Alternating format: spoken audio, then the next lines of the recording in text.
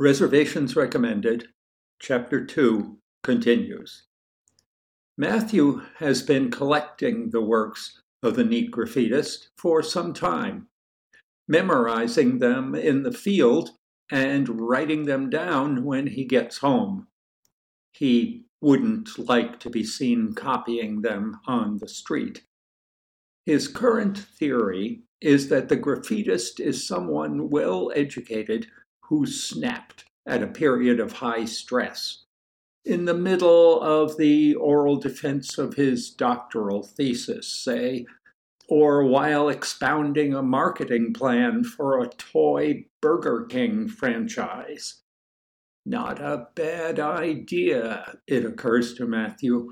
Movable action figures for the manager, teenage crew, off-duty nurses eating lunch, uniforms sold separately, tiny burgers, buns, fries, and shakes also sold separately. Why does he single out Boston City Hospital? Matthew asks himself. Maybe he was a patient there. Maybe he worked there as an orderly. Maybe he was a doctor there. A brain surgeon driven mad by the escalating cost of malpractice insurance. That's a long shot, but certainly isn't impossible. Several themes run through the graffitist's oeuvre. The paranoiac fretting of someone who feels he's being watched, criticized, harassed. Loneliness, and a desire for friendship, and the everyday indignities visited on the vulnerable. At times, he seems to be giving advice for good living from one who has failed to live as he hoped he would.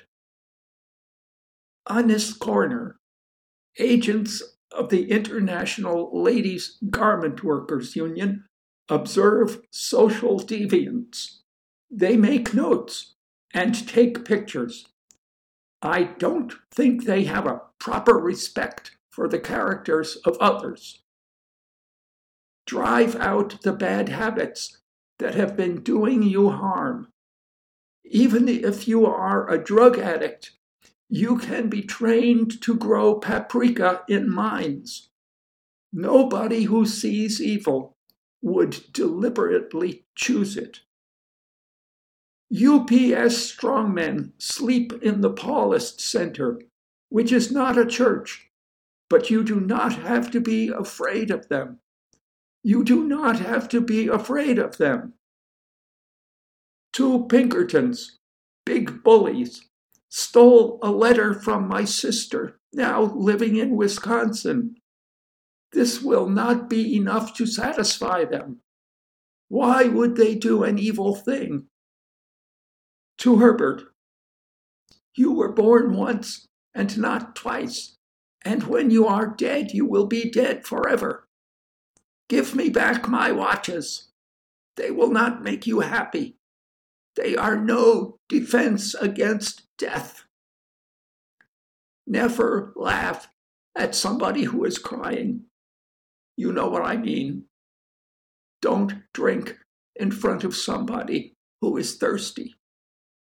Don't eat in front of somebody who is hungry. Dora stole a sandwich and 2 socks from me, and I said nothing. You have to be ready to do extraordinary things for the sake of friendship. Everybody needs a pal.